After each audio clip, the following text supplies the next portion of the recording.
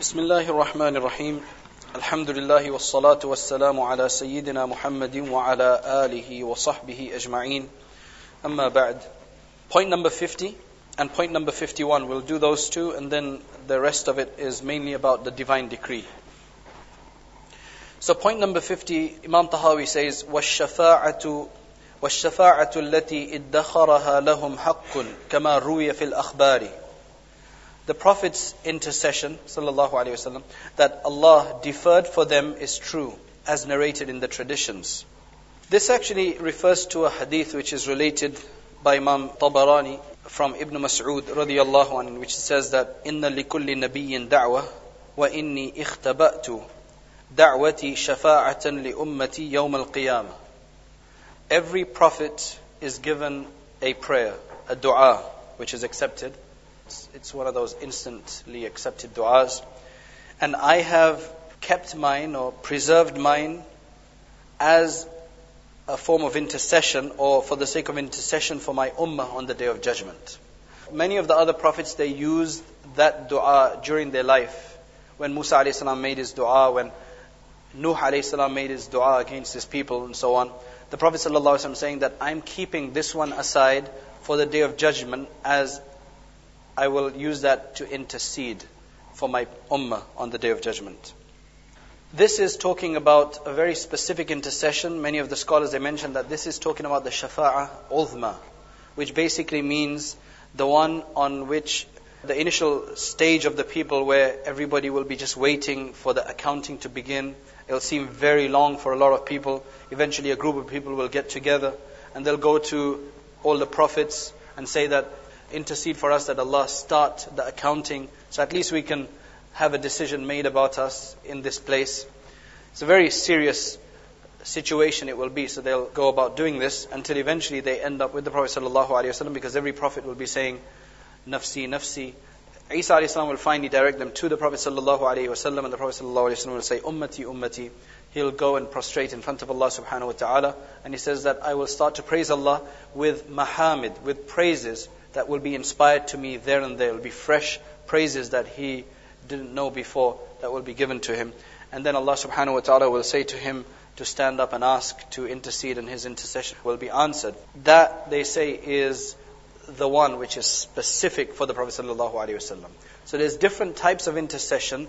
This one that Imam Tahawi is referring to, which the Prophet ﷺ has kept back for the Day of Judgment, is this great intercession. That is called the Maqam al-Mahmuda. As Allah subhanahu wa ta'ala says, Asa an yab'athaka rabbuka maqam mahmuda, Surah Al-Isra. The Shafa'ah is established by a lot of proofs. There's an ijma' on it as well. And it's necessary to have iman on the Shafa'ah because of the tawatur. It's been mentioned quite a bit, specific Shafa'ah. The Mu'tazila don't believe in all of the Shafa'ah. Remember, they had their opinion that Allah has to punish the sinner for the amount of sins that he's committed and reward the good person for the amount of good deeds. In fact, they've even got a problem where two people who have absolutely the same amount of good deeds and the same amount of bad deeds, if any, like two exactly same people in terms of deeds, can Allah give one more reward just out of His benevolence if He wants to or not? They say no. He has to treat both of them equally. Ahlul Sunnah wal Jama'ah said it's up to Allah. He can give one more than the other if He wants to. Yes, He's not going to unfairly treat the other one. He's going to give him his due, but He can give more to the other one if He wants to. So they have this issue that if you have intercession of somebody who's going to hellfire, then that means he's not going to be punished. That means Allah is not fulfilling what He is bound to fulfill. So the first one is the great one, which I just explained already, about the Prophet ﷺ saying, Ana laha, ummati, ummati. This one is accepted by all. And this one the Mu'tazila don't disagree with, because it's just about starting the process. It's not about taking anybody from hell to paradise. So they don't have a problem with this one.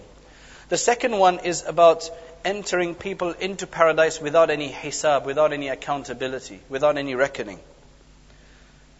Some scholars say that this is specific with the Prophet ﷺ, that only he will be able to do that kind of intercession for people who just give them straight entry into paradise without even any questioning.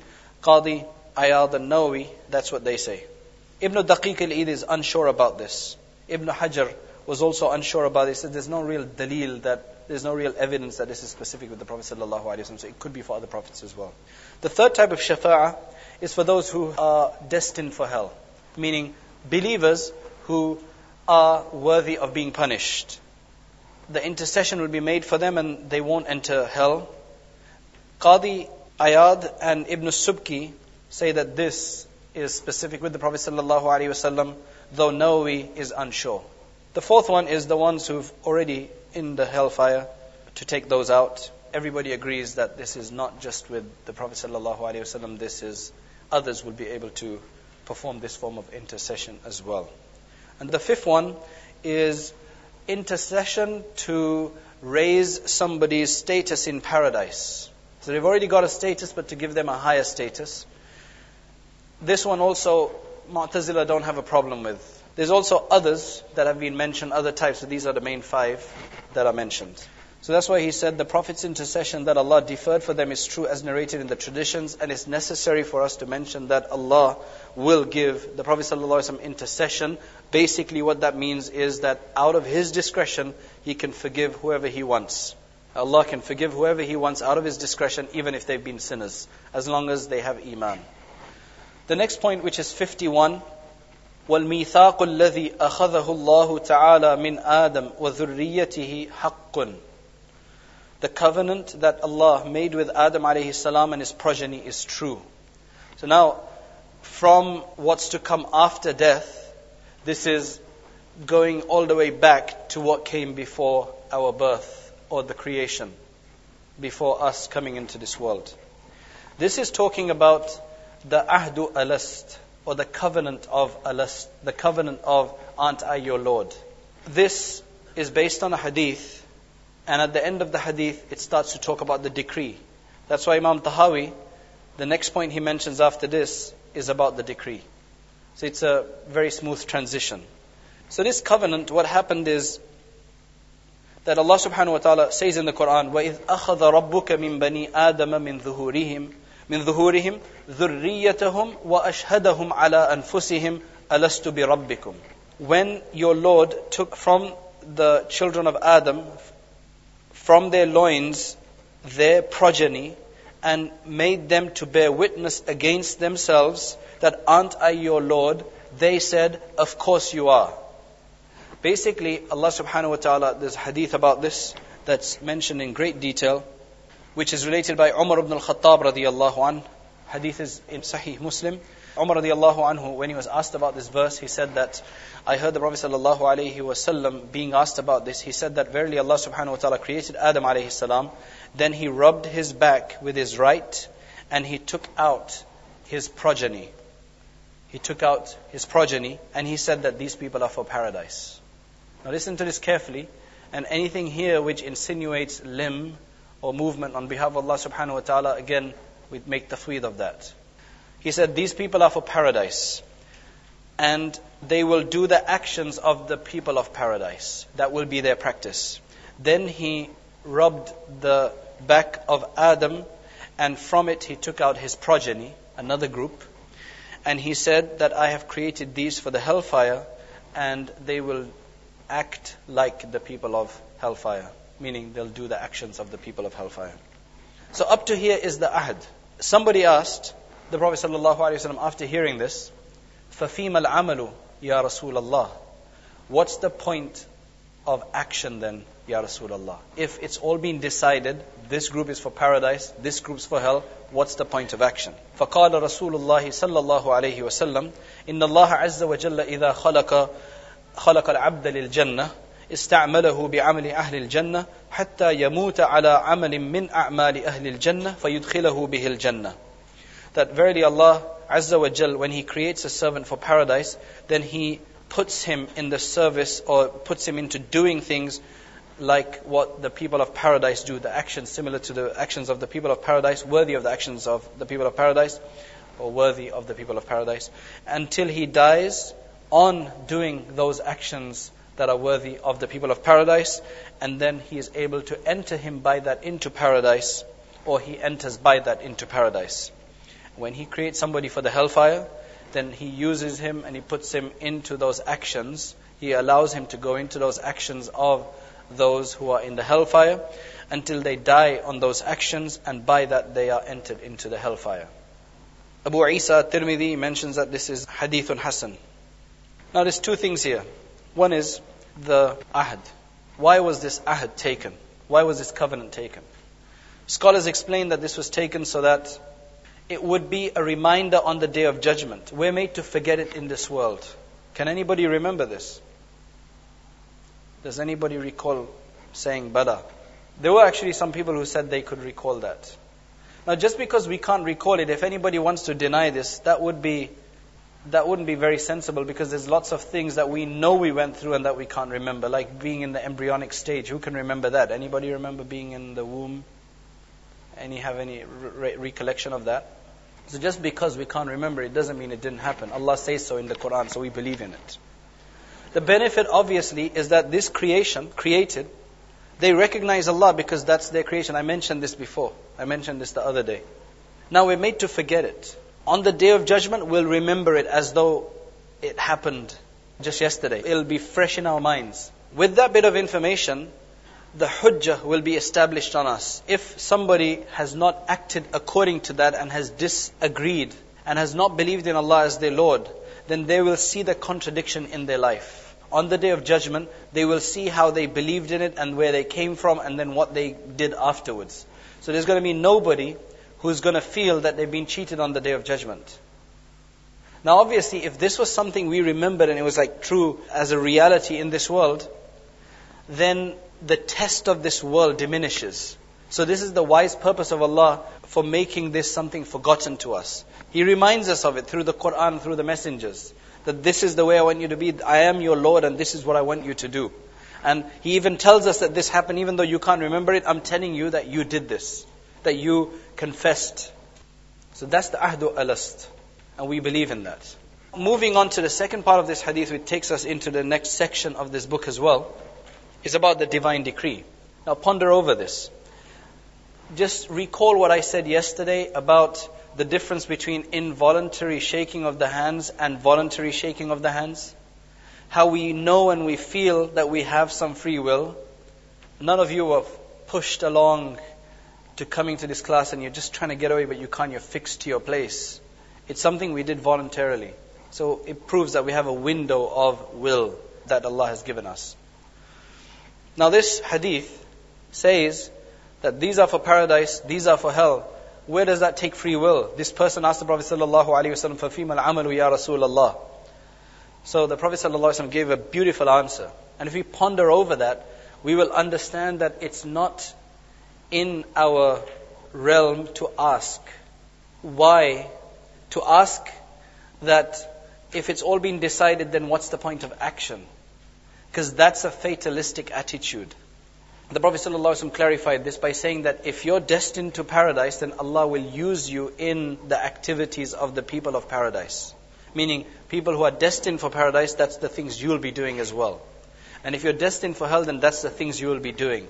So if somebody wants voluntarily to do the actions of the people of hellfire, and they keep complaining that I am doomed, I've been written, I was selected on the other side, meaning I was from that group who was doomed, then that's up to them, but they cannot say that. Nobody has the right until they die to say that I was doomed. Nobody. Now think about this. We have this information in front of us. Allah made these two groups. This is for paradise, this is for hell. Can anybody, seriously speaking, say that I am from this group before they die? Because another hadith makes it very clear that sometimes there's just a handspan left between a person and paradise, and the course changes and they go to hell. And the same hadith talks about that much of a distance left to hellfire for a person who's been sinning and disbelieving all of his life, and then suddenly they change and they go to paradise. Time of the Prophet ﷺ, there's a battle going on. A person comes along, a non-Muslim, and he said that, "Ya Rasulullah, should I embrace the faith first or should I go and join in the battle first?" The Prophet ﷺ said, "Of course, take the shahada and then go." He took the shahada, he entered the battle and was killed nearly instantly, very quickly. The Prophet ﷺ remarked that "Amila qalilan ujira kathiran." did so little but got such a great reward. He never prayed, never gave any sadaqah in Islam, never did any of the other deeds, but mashallah, martyrdom straight away, paradise. Great reward. That's a change in a moment. All of his life a disbeliever. And the scholars actually explain about these two that this one happens a bit more, where a person's been bad all their life and they go to the good side, as opposed to being good all their life and suddenly change to the bad. Allah preserve us from that. Allahumma inna na'udhu bika min al-hawli ba'da al-kawr. It's very important that we seek protection from regressing, right, from going back. Alhamdulillah, the ulama mentioned from observation that happens much less frequently, which is a good thing. Okay? So, when we put this in front of us, is it right for anybody to say, I'm doomed until they actually die? Come over, there's lots of space. Jump ship. Come over and be good. Nobody's stopping you. Don't doom yourself. Don't doom yourself. Be from the good side. Be from the su'ada. Be from the side that was destined for paradise. Nobody's stopping you. And once they go to the hellfire, once a person dies in a doomed state, then obviously they will recall and they'll say, well, these were my actions. I had the opportunity because everybody has free will. Now the thing is that people like Abu Lahab, Allah subhanahu wa ta'ala in the Quran condemns him. Tabbat yada abi lahabin wa tab. The Prophet ﷺ was told about certain individuals that they would not believe. So where does free will go with that? So you see, I'm introducing the concept of free will, and I'm introducing different difficulties that we have in some of the hadith that have been related. I'm trying to reconcile them. One thing let me say at the outset is that divine decree, qadr, is one of those issues that the Prophet ﷺ prohibited us from discussing in depth. He saw the two groups in the masjid discussing this. He said, don't, because you'll either come out as a Qadariya or a Jabariya, as a fatalist or a libertarian. So it's not something that we have enough of a feed and programming to understand and comprehend. It's like trying to understand the essence of Allah. Though there are many aspects that we can understand and make something more clear for us so that we can live our life and have the correct belief. So I'm going to try to reconcile to the best of ability, and the rest we're just going to have to leave to Allah subhanahu wa ta'ala because we don't have that knowledge. This final point that I mentioned before this, which was about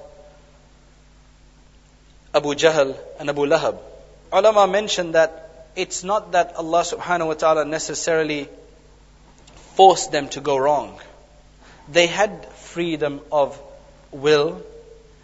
They just lacked Allah subhanahu wa ta'ala's guidance and tawfiq. They were straying.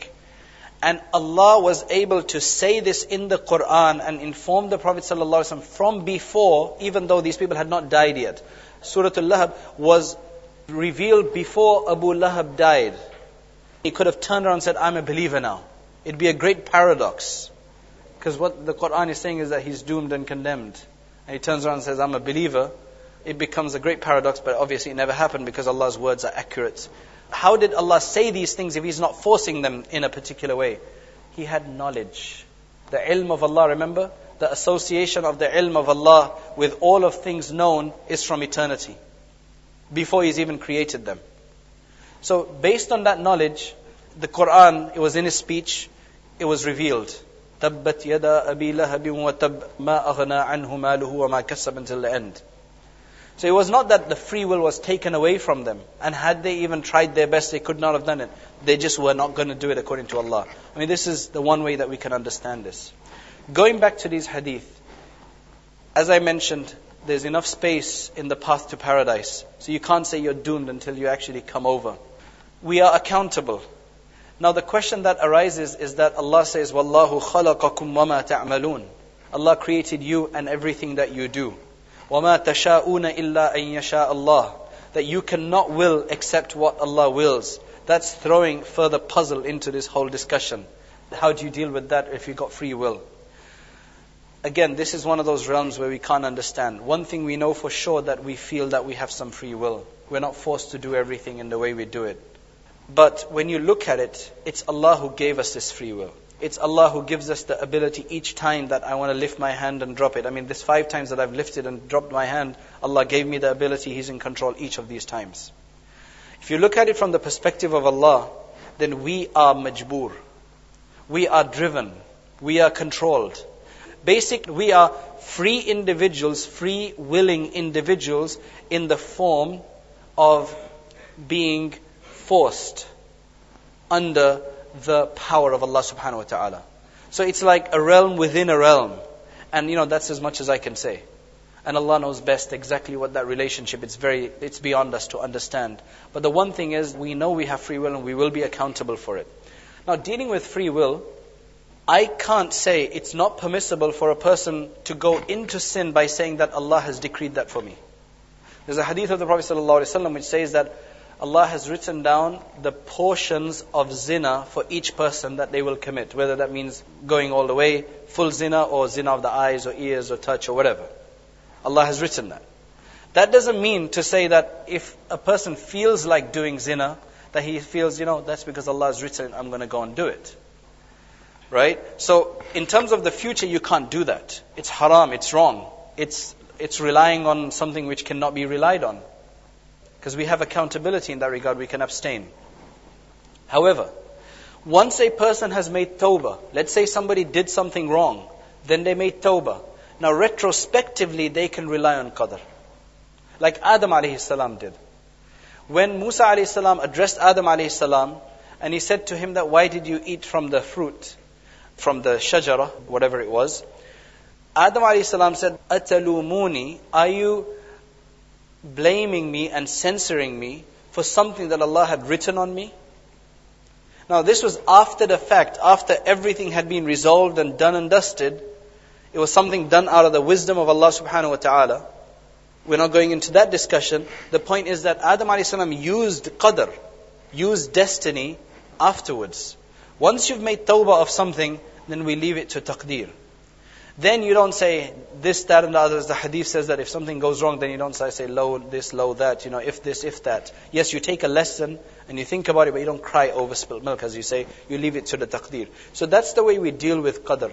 So you don't be like that person who came to Umar radiallahu anhu and said, I drank because Allah destined for me. He hadn't made tawbah, he needed to be punished, because that's a judicial thing of the Islamic system, where somebody is caught in this state of drinking, then they're going to be whipped, because that's a judicial thing. So hopefully that's clarified a number of things. A few more points. See the divine tablet. Allah had the pen write on that 50,000 years before creating the world, everything that was to occur. And then we do things. So it was written that we will have this class, and so will attend it, away from their rest times at home. That was all written, that you will with your free will come to this program. We come to this program. It goes in accordance to what's written. Doesn't that mean that we are again forced to do what's in the divine tablet or what's written for us? Now, part of that is then transcribed and allotted to us when we're in that embryonic stage. Of course, the reality of all of this is known by Allah. But one explanation that's given is that it's like a teacher who's taught his class for 2 years, for instance, or a year, gets to know the capabilities of each student. Test time is coming up. He takes a piece of paper and he puts a speculative grade next to it. I think he's going to get this, I think he's going to get this, I think he's going to get this, I think he's going to get this. Puts that away, goes on vacation. The children take their tests, they get their grades, they come back. He comes back after vacation, he matches the two, he compares the two. A lot of them are the same, others are very close, very, very close. How did he know? Does he know the future? No, it's out of knowing his people, knowing their capabilities, that he's able to get close.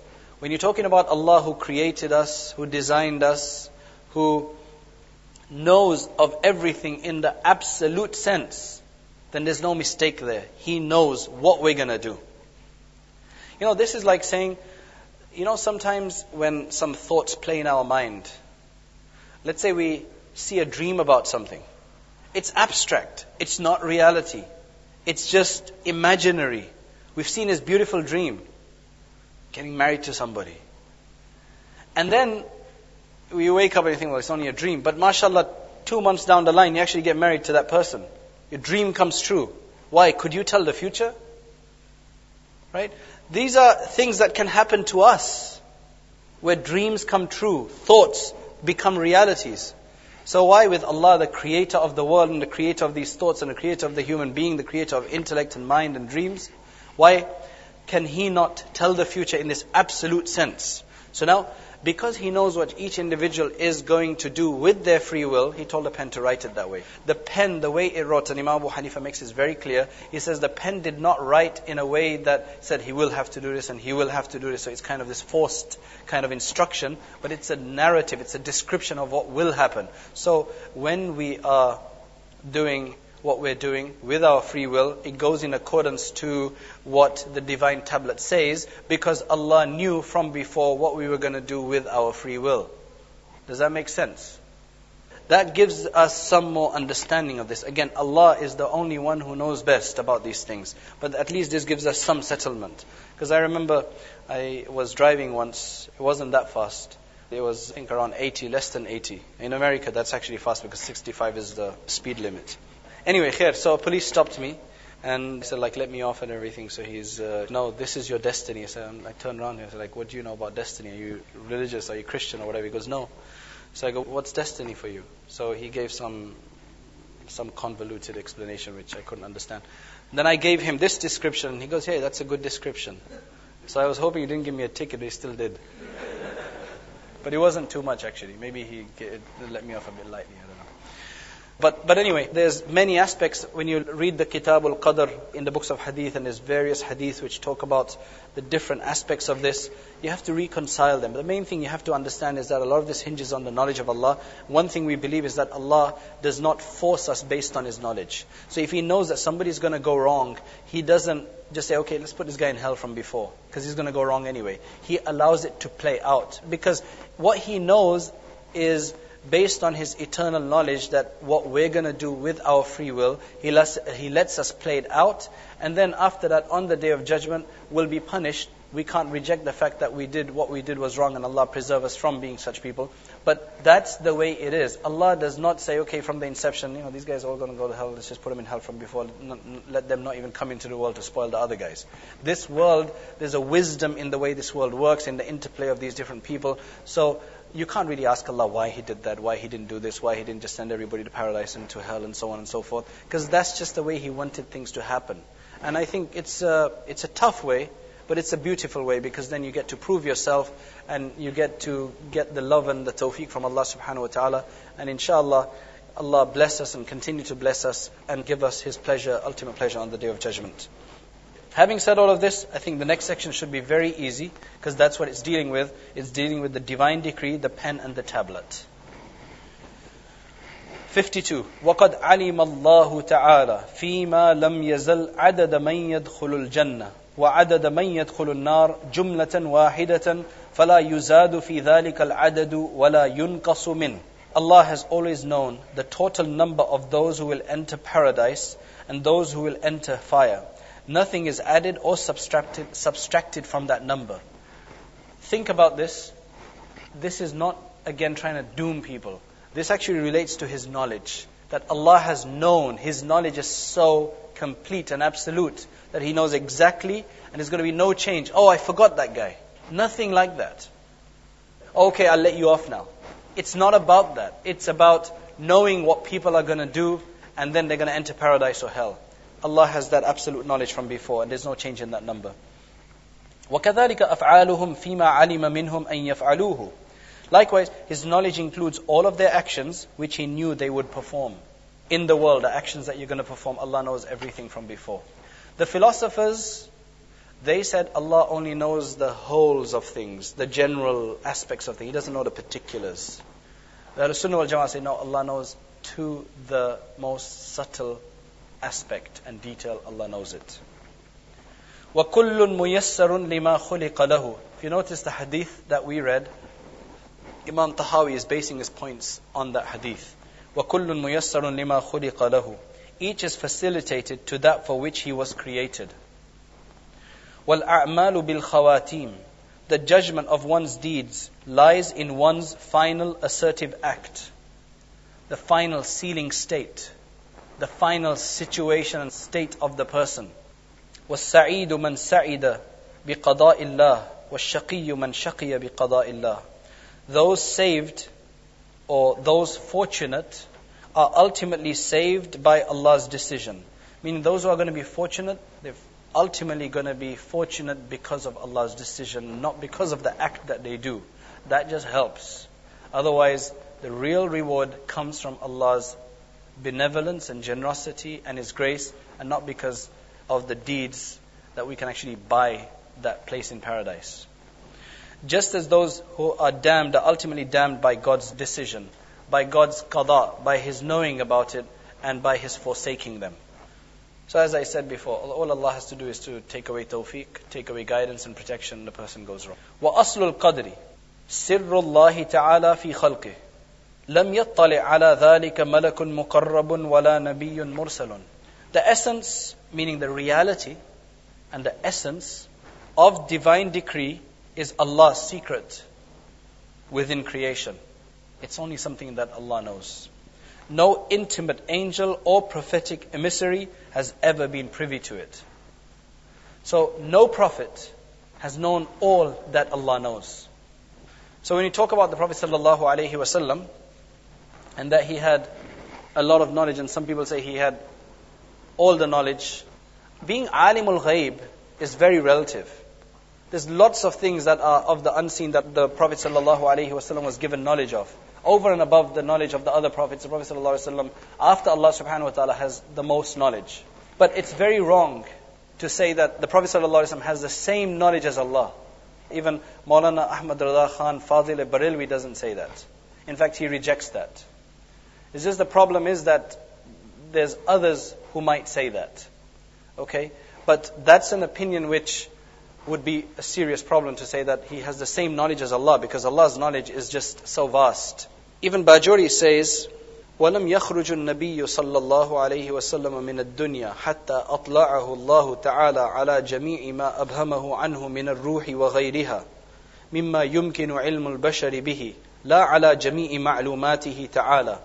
He said, the Prophet ﷺ did not leave this dunya until Allah subhanahu wa ta'ala had made him privy to all that which he had concealed about the ruh and other things which are possible to be known.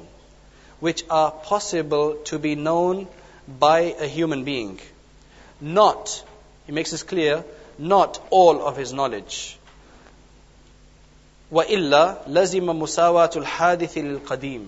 Otherwise, the problem there would be that the hadith, the created being, which the Prophet ﷺ is, would become the same and equal to the eternal being, Allah subhanahu wa ta'ala. So he makes that very clear.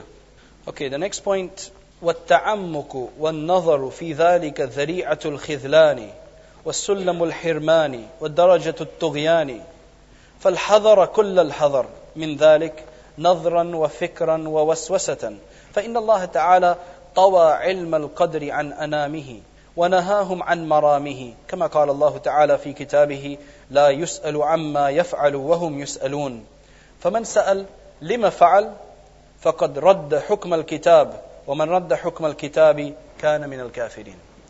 If you've noticed so far, this is the second place that Imam Tahawi was very animate about his warning. One was the whole thing about trying to delve into the ambiguous matters, and the other one is when he talks about qadr. These are two things which are not for the human being, and that's why he's very serious about this. He says delving into the decree is a means to spiritual loss, a descent into deprivation, and a path towards transgression. So beware and take every precaution against that, whether through perusal, ideation, or suggestion, which means through either thinking about it, pondering over about it, brooding or suggesting such things. God, the Sublime and Exalted, has concealed knowledge of the decree from His creatures and has prohibited them from desiring it. As the Sublime said in His book, He is not questioned about what He does, it is they who will be questioned. Hence, anyone who asks, why has He done this? And some people die, and some people will be weak. They say, why did He only take my son? Only take my kid? Couldn't He find somebody else's kid to take? These are blasphemy. This is really, really wrong to say that. Anyone who asks, why has He done this, has rejected the judgment of the book. And whoever rejects the judgment of the book is among the disbelievers. فَهَذَا جُمْلَةُ مَا يَحْتَاجُ إِلَيْهِ مَنْ هُوَ مُنَوَّرٌ قَلْبُهُ مِنْ أَوْلِيَاءِ اللَّهِ تَعَالَى وهي درجة الراسخين في العلم لأن العلم علمان علم في الخلق موجود وعلم في الخلق مفقود فإنكار العلم الموجود كفر وادعاء العلم المفقود كفر ولا يثبت الإيمان إلا بقبول العلم الموجود وترك طلب العلم المفقود. Point 59, he says, the above epitomizes what one with an illuminated heart among the protected of Allah needs. So all that's mentioned above, that's what, if you want to be a wali of Allah, the friend of Allah, that's what you need. This is all. In addition, it is the rank of the deeply rooted in knowledge, given that knowledge is of two types. Knowledge is of two types. The humanly accessible and the humanly inaccessible. So one knowledge is that which we can comprehend, the other one is which we cannot comprehend. To either deny acceptable knowledge or to claim the inaccessible is disbelief. So we have to be very careful in the way we deal with these types of knowledge. If it's accessible, we can't deny it. Right? Like the sifat. And if we claim the inaccessible, then that's also problematic. Faith is not sound unless accessible knowledge is embraced and the pursuit of the inaccessible is abandoned. He reiterates things using different words. وَنُؤْمِنُ بِاللَّوْحِ وَالْقَلَمِ وَبِجَمِيعِ مَا فِيهِ قَدْ رُقِمْ. We've already spoken about this. We believe in the pen and the tablet and in all that was inscribed. Again, what was inscribed were descriptions of things that were to happen based on what Allah subhanahu wa ta'ala knew about what was going to happen. فَلَوْ اجْتَمَعَ الْخَلْقُ كُلُّهُمْ. Now from here he's talking about how Allah is in control of everything. And despite what anybody else wants to do, if Allah has not written that to happen, it will not happen. Even if the entire world and humanity and jinn, etc. got together to do it. So he makes that very clear. And this is again is based on the hadith that's very popular on this subject. فَلَوْ اجْتَمَعَ الْخَلْقُ كُلُّهُمْ عَلَى شَيْءٍ كَتَبَهُ اللَّهُ تَعَالَى فِيهِ أَنَّهُ كَائِنٌ لِيَجْعَلُوهُ غَيْرَ كَائِنٍ لَمْ يَقْدِرُوا عَلَيْهِ وَلَوْ اجْتَمَعُوا كُلُّهُمْ عَلَى شَيْءٍ لَمْ يَكْتُبُهُ اللَّهُ تَعَالَى فِيهِ لِيَجْعَلُوهُ كَائِنًا لَمْ يَقْدِرُوا عَلَيْهِ جَفَّ الْقَلَمُ بِمَا هُوَ كَائِنٌ إِلَى يَوْمِ الْقِيَامَةِ.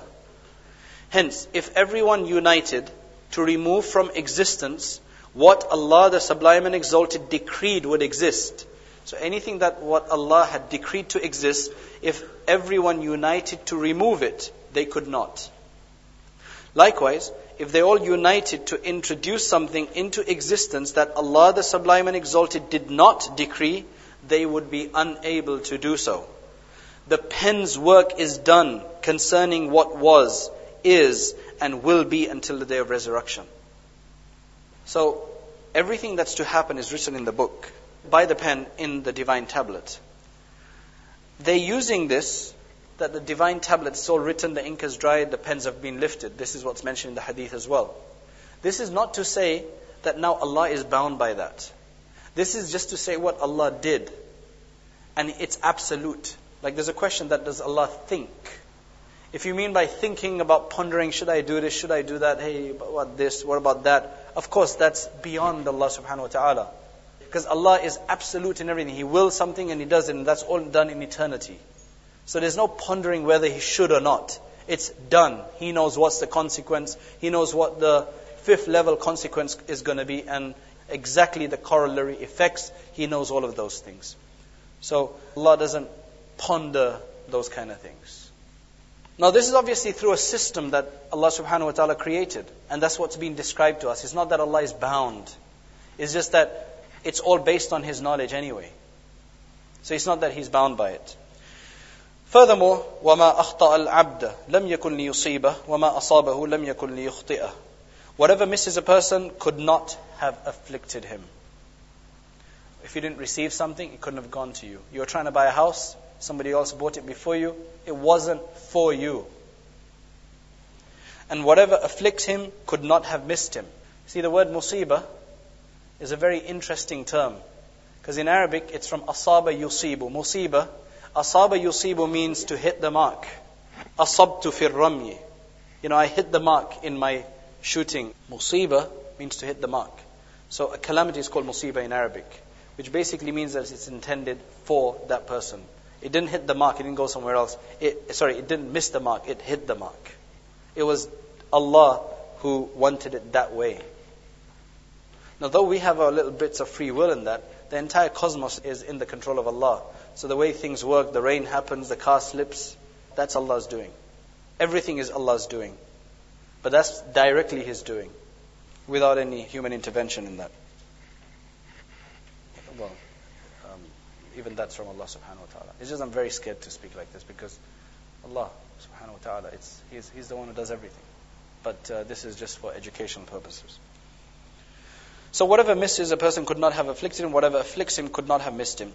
وَعَلَى الْعَبْدِ أَنْ يَعْلَمَ أَنَّ اللَّهَ قَدْ سَبَقَ عِلْمُهُ فِي كُلِّ كَائِنٍ مِّنْ خَلْقِهِ فَقَدَّرَ ذَلِكَ تَقْدِيرًا مُحْكَمًا مُبْرَمًا لَيْسَ فِيهِ نَاقِضٌ وَلَا مُعَقِّبٌ وَلَا مُزِيلٌ وَلَا مُغَيِّرٌ وَلَا نَاقِصٌ وَلَا زَائِدٌ مِّنْ خَلْقِهِ فِي سَمَاوَاتِهِ وَأَرْضِهِ.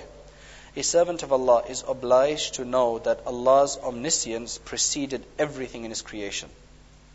His knowledge preceded everything in His creation. He then measured everything out exactly and decisively. See, qadr and qada, these are two words that are normally used since we're in that discussion. The word qadr means to preordain something, to plan something out from before, provide a blueprint for something. And qadr then means to actually bring it into being. So qadr is kind of more instant, and qada is kind of more a predestination. Some say it's the other way around. So there's different definitions of qada and qadr, but the general concept you should have understood that this is Allah's predestination, Allah's pre-knowledge, and Allah's pre-planning of exactly what was to happen, and it's absolute. It doesn't change anything over time. It's exactly as He's always had it from before. So that's why He's saying, He then measured everything out exactly and decisively.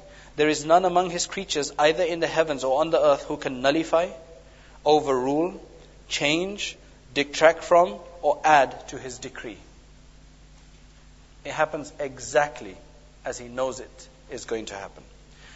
وَذَلِكَ مِنْ عَقْدِ الْإِيمَانِ وَأُصُولِ الْمَعْرِفَةِ وَالْإِعْتِرَافِ بِتَوْحِيدِ اللَّهِ تَعَالَى وَرُبُوبِيَّتِهِ كما قال تعالى في كتابه وخلق كل شيء فقدره تقديرا وقال تعالى وكان أمر الله قدرا مقدورا. All the aforementioned is part of the doctrine of faith, the principles of knowledge. All of these are fundamentals that need to be understood. And the assent of His unity and sovereignty, as Allah, the Sublime and Exalted, has said in His book, and He created everything and determined its measure. And He, the Sublime and Exalted, also said, and the command of Allah is an ordained decree. When He gives a command, it's the decree. It happens. What that basically means is the command for something to happen. There's also other instructions that Allah gives to the human beings, but they don't always follow it. That's a different command that He's doing. Here He's talking more about the will, where when He wills something, it happens. But Allah has told everybody to believe, but there's many who don't believe. So they're going against the command of Allah and they're going against the pleasure of Allah. But it is according to the will of Allah, because He has willed for that. He has willed to allow that to happen based on the free will of the human beings, so that they are accountable for it. See that distinction? Even the wrong that happens in the world and the evil that happens in the world, it happens according to the will of Allah. Because nothing can happen without the will of Allah. He's the one who gives the ability for those things to happen. And He allows them to happen. But they don't happen according to the instruction and command of Allah. Because He commands that good happens. It also does not happen according to the pleasure of Allah. So somebody who is disbelieving and doing wrong, he's going against the commands of Allah, he's going against the pleasure of Allah, but at the same time, it's according to the will of Allah, because that's part of the free will that Allah subhanahu wa ta'ala has created in the human being. Finally, he says, فَوَيْلٌ لِمَنْ صَارَ لِلَّهِ تَعَالَى فِي الْقَدْرِ خَصِيمًا وَأَحْضَرَ لِلنَّظْرِ فِيهِ قَلْبًا سَقِيمًا لَقَدْ الْتَمَسَ بِوَهْمِهِ فِي فَحْصِ الْغَيْبِ سِرًّا كَتِيمًا وَعَادَ بِمَا قَالَ فِيهِ أَفَّاكًا أَثِيمًا.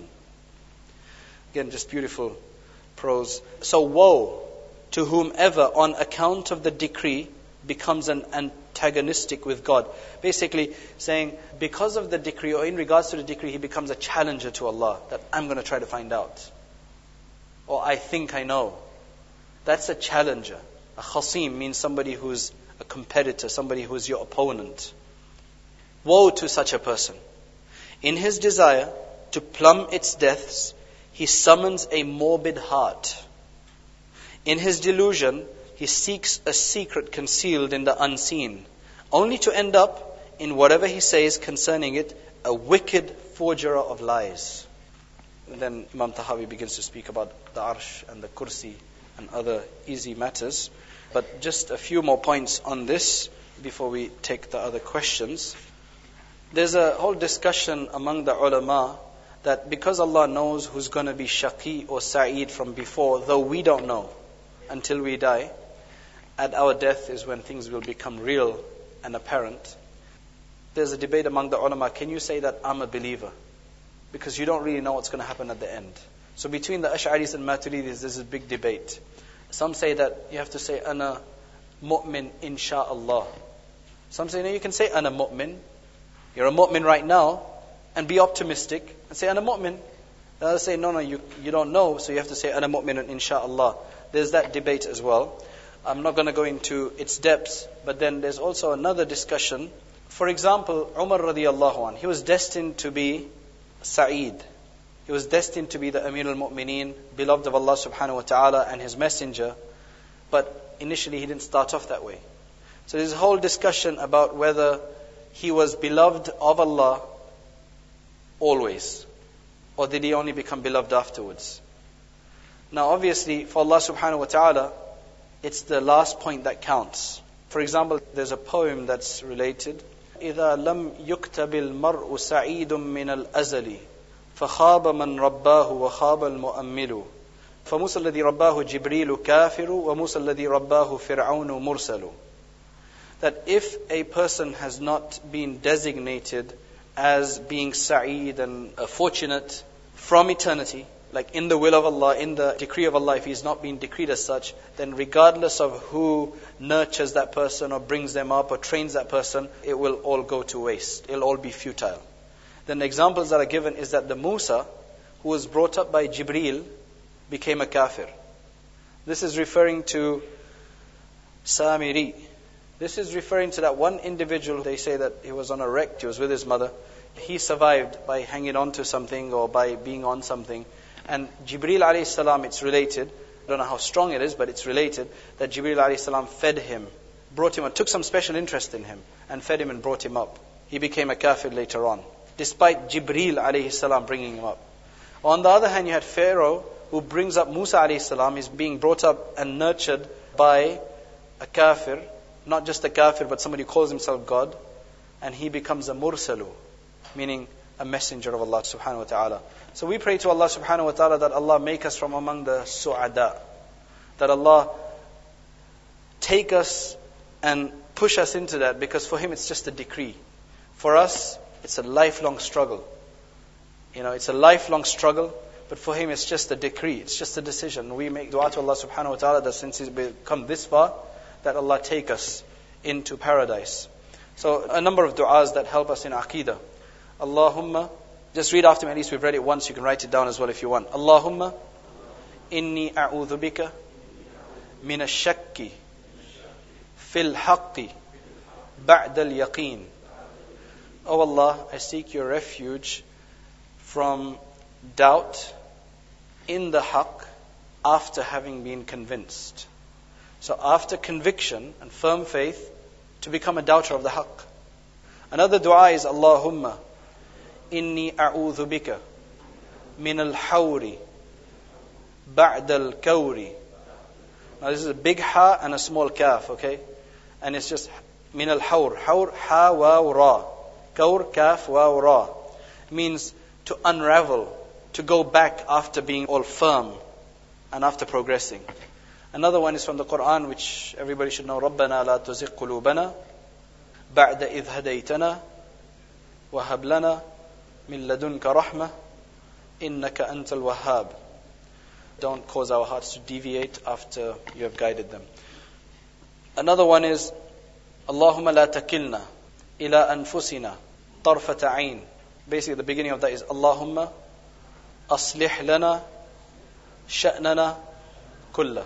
Oh Allah, reform all of our affairs and do not entrust us to ourselves even for a blink of an eye.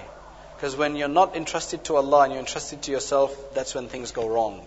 And there's a number of other du'as, but these du'as should be part of our regular du'as of every day, because seriously, with the confusion outside, it's very easy for people to become confused. Hopefully everything that we've read should help us in the various pitfalls that confront us and all the challenges that we see around us, all the affairs that are going on. Hopefully these things will be able to explain to us, make our faith more firm, and we should be able to understand all of these things and be able to help others as well, inshallah. Whether iman increases or decreases, that will be part of the next session, inshallah, because I think there's some text that will come according to that. If anybody is interested, there's descriptions of the Lawh al-Mahfuz. Somebody actually asked about this. There's descriptions about it, about the qalam. Al-Lawh is jismun azimun nuraniyun kataba fihi al-qalamu bi'idhnillahi ta'ala ma huwa ka'inun ila yawmil qiyamah. A mighty body that's made of light, okay, in which the pen wrote by the permission of Allah everything that was to happen until the day of judgment. And the qalam is jismun azimun nuraniyun khalaqahu ta'ala min nurihi, that this is a mighty body made of nur, which Allah subhanahu wa ta'ala created from His nur. So we believe in it. As Allah says, fi lawhim mahfuz, noon wal qalami wa ma yasturun. Some descriptions say the pen is the length of 500 years distance. And Allah knows best. But obviously to write everything, subhanAllah, these are massive heavenly bodies and that Allah created. Let's take some of these questions. What is the status of our souls and its origin? In terms of being eternal or not, is it from Allah? The ruh of the human being. Everything is created other than Allah subhanahu wa ta'ala. That's the first thing. What is the ruh? There's a number of explanations about the ruh. Number one, Allah says, وَيَسْأَلُونَكَ عَنِ الرُّوحِ قُلِ الرُّوحُ مِنْ أَمْرِ رَبِّي وَمَا أُوتِيتُم مِّنَ الْعِلْمِ إِلَّا قَلِيلًا. They ask you about the ruh, about the spirit. Say that the ruh is from the command of Allah, from the command of my Lord, and you have not been given much information. You have not been given knowledge except a small amount. Some scholars decide to abstain completely from any description of the ruh, because they say we go with the zahir of the Quran in this regard. There's other scholars who say that there's a description that we have. What is the ruh? Well, the one thing we can tell right off is that it's a subtle body that is intricately infused with the flesh, just as water permeates a fresh stick. So you've got a fresh twig and there's water in there which you can't tell how exactly it's infused. Likewise, the ruh is infused in the body. And Allah has established a system by which life continues as long as the spirit resides within the body, and death takes over when it separates from the body. A group from among the Ahlul Sunnah wal Jama'ah has described it as a substance flowing through the body, just as rose water flows within the rose. It's a very intricate relationship. They say that this does not necessarily contradict what Allah says, that you've only been given a small amount of knowledge, because all command belongs to Allah, or that speaking of the genus of the Spirit in general terms is part of the little knowledge that we've been given. That this is part of the small amount of knowledge we've been given. Although the stronger and superior position is that its knowledge is completely consigned to Allah, this is the opinion of the majority of the Ahlul Sunnah wal Jama'ah. Just an interesting point here which is related from one of the scholars about the ruh.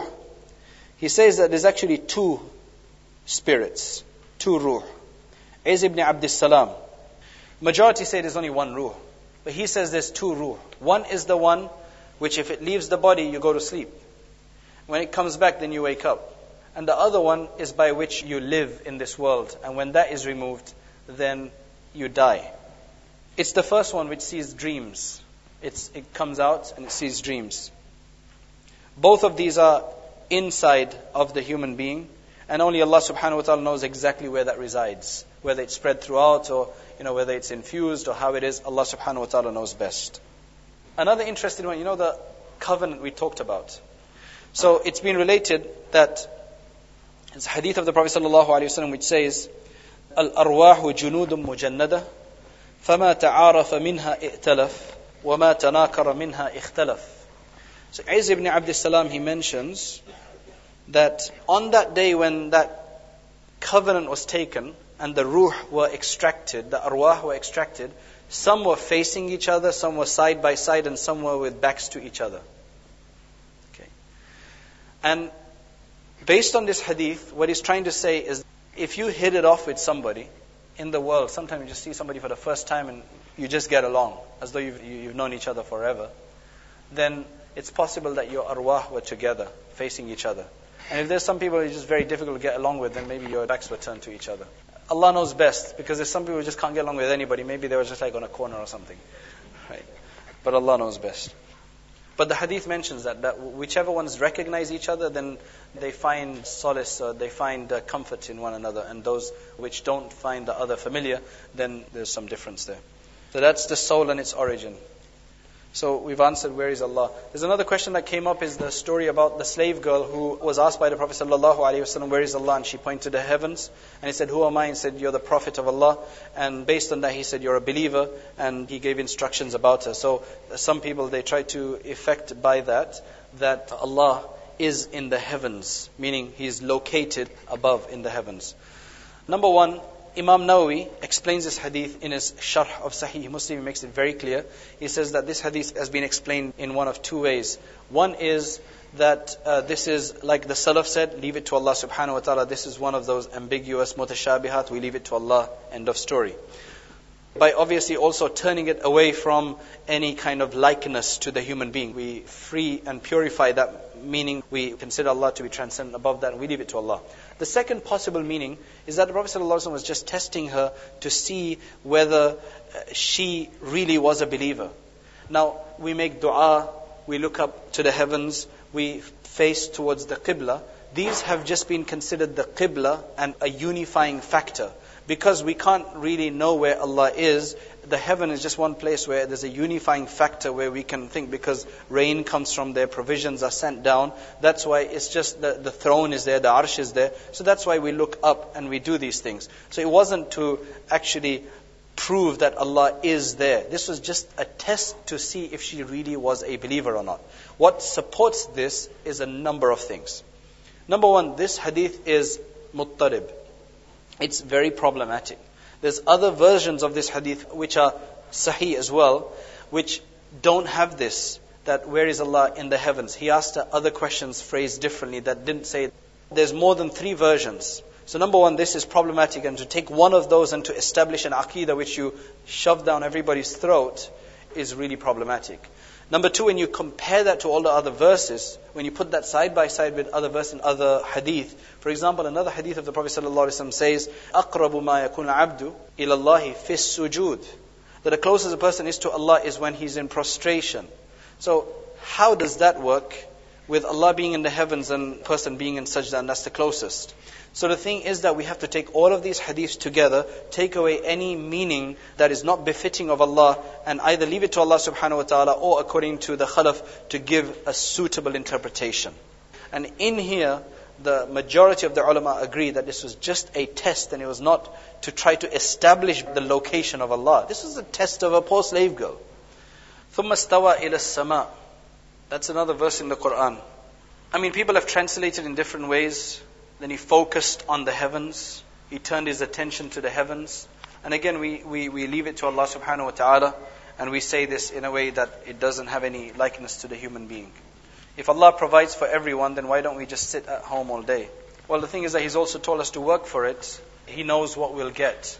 So yes, if you want to sit back home and just wait for somebody to come and be sorry for you, that's also fine. But this world works with a system. At the top of it, Allah subhanahu wa ta'ala is in charge of everything, and He's told us the way to do it. So I mean, why are you taking one command of Allah, which is Allah provides for everything? On the other hand, we are ignoring another command, is to go and seek your sustenance. Both of those are from Allah. We take Islam in a wholesome way. If everything is predestined, what is apportioned each year in Laylatul Qadr? How does this affect the maktub nature of the tablet in pre-eternity? Laylatul Qadr, possible to change decree? Very good question. Again, this is one of those additional questions that throw in some confusion. It's very simple, that every year's decree is then transcribed from the Lawh al-Mahfuz and designated for the next year. There's actually 2 types of taqdeer. One is called taqdeer mubram, and one is called taqdeer mu'allaq. There's certain things which have been written to be firm. They're going to be that way, they're not going to change. There's some other things which Allah subhanahu wa ta'ala leaves contingent, but He knows from pre-eternity which way we're going to go. So for instance, He said that if you're good with your kin, or with your family, then you'll be given barakah in your provisions. Then He obviously knows whether somebody's going to be this way or that way. Right? So those are the suspended aspects. But Allah knows, obviously. So He's privy to everything. But in terms of us, we have that option. But Allah just knows about it. Is asking the question, Ayn Allah a bid'ah? Just like asking about the kayfiyatul istiwa. Absolutely, I think so. And the Prophet ﷺ just asked that just to test our belief. Can decree be changed by making dua? That's another one of those questions, because what it says is that even dua can't change decree, but there's another hadith which Jazari has related which says, when you make a dua, the dua becomes locked in battle with the decree and remains like that until the Day of Judgment. But again, Allah knows best exactly. The main thing we understand is that dua can change maybe mu'allaq, the decree which is suspended, which is open, which is contingent. But the mubram, it's not possible to change that because that's something which is firmly established. But obviously making dua has its benefits. And Allah subhanahu wa ta'ala, when we make dua, it's possible that those things are mu'allaq, they're suspended, they're contingent. And knowing that we're going to make dua, Allah subhanahu wa ta'ala will know and have decreed it this way or that way. As Allah knows who will or how many people go to hell, does that mean by making effort to bring people to Islam or the deen won't help or effect? I thought we dealt with this in quite a bit of detail. That's the knowledge of Allah. We don't know if a particular individual, a particular non-Muslim is doomed forever or he is going to become a Muslim. So we have to try. Because we don't know from Allah that this person's not going to be Muslim or not. So we have to try our best. That's our responsibility, because we don't have the information that Allah has. How can Ayn Allah be bid'ah when Rasulullah sallallahu alaihi wasallam asked the same question to the slave girl, even if it was to... It's because of the way it's asked. See, the question, there's no problem with the question, but the problem is with what it brings about. The problem is with the confusion that it causes. The problem is with what is intended by that question, is to basically confuse a person to that level that we can then tell them that, look, you have to believe that Allah is above the arsh in a physical location. That's why it's a bid'ah, because it's taking you to this problematic belief, which is not necessary. Right? That's why it's a bid'ah. Not the essential question necessarily. It's the maqsad behind it. Can you please clarify if the Prophet ﷺ's ruh becomes present in gatherings where immense salawat is being sent on him? Also, can the Prophet ﷺ be present in different places at the same time? Can you please answer the question? Is causing a lot of confusion. Maulana Ashraf Ali Thanwi in Nashr al-Tib mentions that the Prophet ﷺ can come in many people's dreams at the same time. That's agreed upon, because we're talking about a different dimension. This dimension is very limited, but in that dimension is very different. So we can't really restrict that dimension to the limits of this dimension. Whether his ruh can appear or physically appear in gatherings, Maulana Ashraf Ali Thanwi says it is possible. Now that's something to think about. It is possible, but it's not necessary. I can't hold a gathering and say that the Prophet ﷺ is here. That's problematic. But if he's observed, I remember Maulana Yusuf Mutala, he mentioned that in Randir, I believe, there was a program, a jalsa, a conference going on at Bukhari Sharif or something. And one of the shayukh, he actually observed that the Prophet ﷺ was present there. But this is not something you can insist on and say that this many Durood Sharif, then he's definitely going to come or anything like that, because that's not mentioned in hadith. It's up to Allah. It's up to Allah subhanahu wa ta'ala where He wants to send His Prophet. Can we make tawassul from the awliya?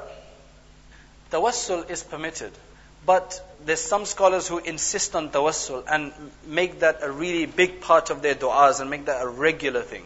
Others, they say it's permissible if you want to do it, if you feel like doing it, just like some of the people did it as mentioned in hadith, then it's fine. But it's not necessary to make it like some kind of regular action. So there's some people who kind of emphasize it a lot more, some don't. And I've seen that when you emphasize it a lot, it really draws a lot of people away who are just new to this concept. I remember there was a program and there was a particular sheikh that spoke and he really insisted on the tawassul, and this person was just coming out of Salafism, was really thrown off by that. Can we make tabarruk from the Prophet ﷺ and other awliya? Absolutely. I mean, the Sahaba did that. Muawiyah radiallahu anh kept something back. There's others who kept the hair. One of the women kept some of the perspiration. You can make tabarruk. You don't do like Muhsin Khan did, where he translated it as souvenir. They kept the hair as a souvenir. La hawla wa la quwwata illa billah. Tabarruk is different from a souvenir. Souvenirs where you bring from Dubai. What should we do if we see someone with incorrect aqeedah? Run a mile.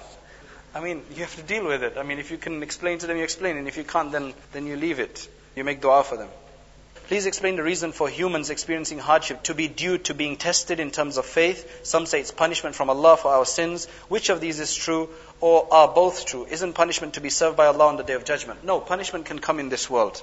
Allah has had many punishments in this world. Whole communities have been uprooted. The people of Lut were sent punishment. The people of Thamud, they were sent punishment. There were many punishments. That's proven through the Quran. For some people, calamities are a punishment. So for example, let's just say there's a resort area of Thailand. There must be some people there who have been in evil all the time. For them, the calamity that came upon them may be a punishment. But there's others who are completely innocent. It may be a punishment for them for not having stopped the others. Or it may be just a way of raising their status. So it could be one calamity could have very different effects and results for different people. So we don't insist that it's a punishment or this or that. We have to be very careful to say that that's a punishment on them, because sometimes we are in a worse state and we're complaining about others. So we have to be really careful, because only Allah knows that. Can you see Allah in a dream? It has been related from Imam Ahmad and others that they saw Allah in their dream, which doesn't basically mean that they actually saw Allah. They saw something which spoke to them as Allah. But it doesn't mean that now you're privy to how Allah looks. You have to be very careful about that. Alhamdulillah, we've learned that Allah has created a cure for every disease, but would the one who believes that an ill person will not be cured except by medical intervention be considered to have sound aqeedah? So somebody who believes that an ill person cannot be cured except by medical intervention. You see, we can say that we believe that these instruments have an ability because Allah subhanahu wa ta'ala made this a sabab, made this a means. At that level it's fine. But to say that he's only going to be cured by this, and there's absolutely no way that he's going to be cured. Like completely taking Allah out of the picture, completely taking a recovery out of the picture, that would be problematic. But to use means is fine, while recognizing that Allah subhanahu wa ta'ala is the one who is the creator. Can you please provide a reading list for further reading or explanation? That's a good idea. The Aqidah Tahawiyya translation is a good translation. Beyond that, Al-Fiqh Al-Akbar is one of the first books in English as a commentary of Aqidah. Unfortunately, before these books, the majority of works, in fact all the works that were done on Islamic beliefs were very strangely done just by Orientalists. About 200 years ago, 300 years ago, you go into libraries, you'll see the oldest classical works translated. Fiqh al-Akbar was translated about 100 years ago already.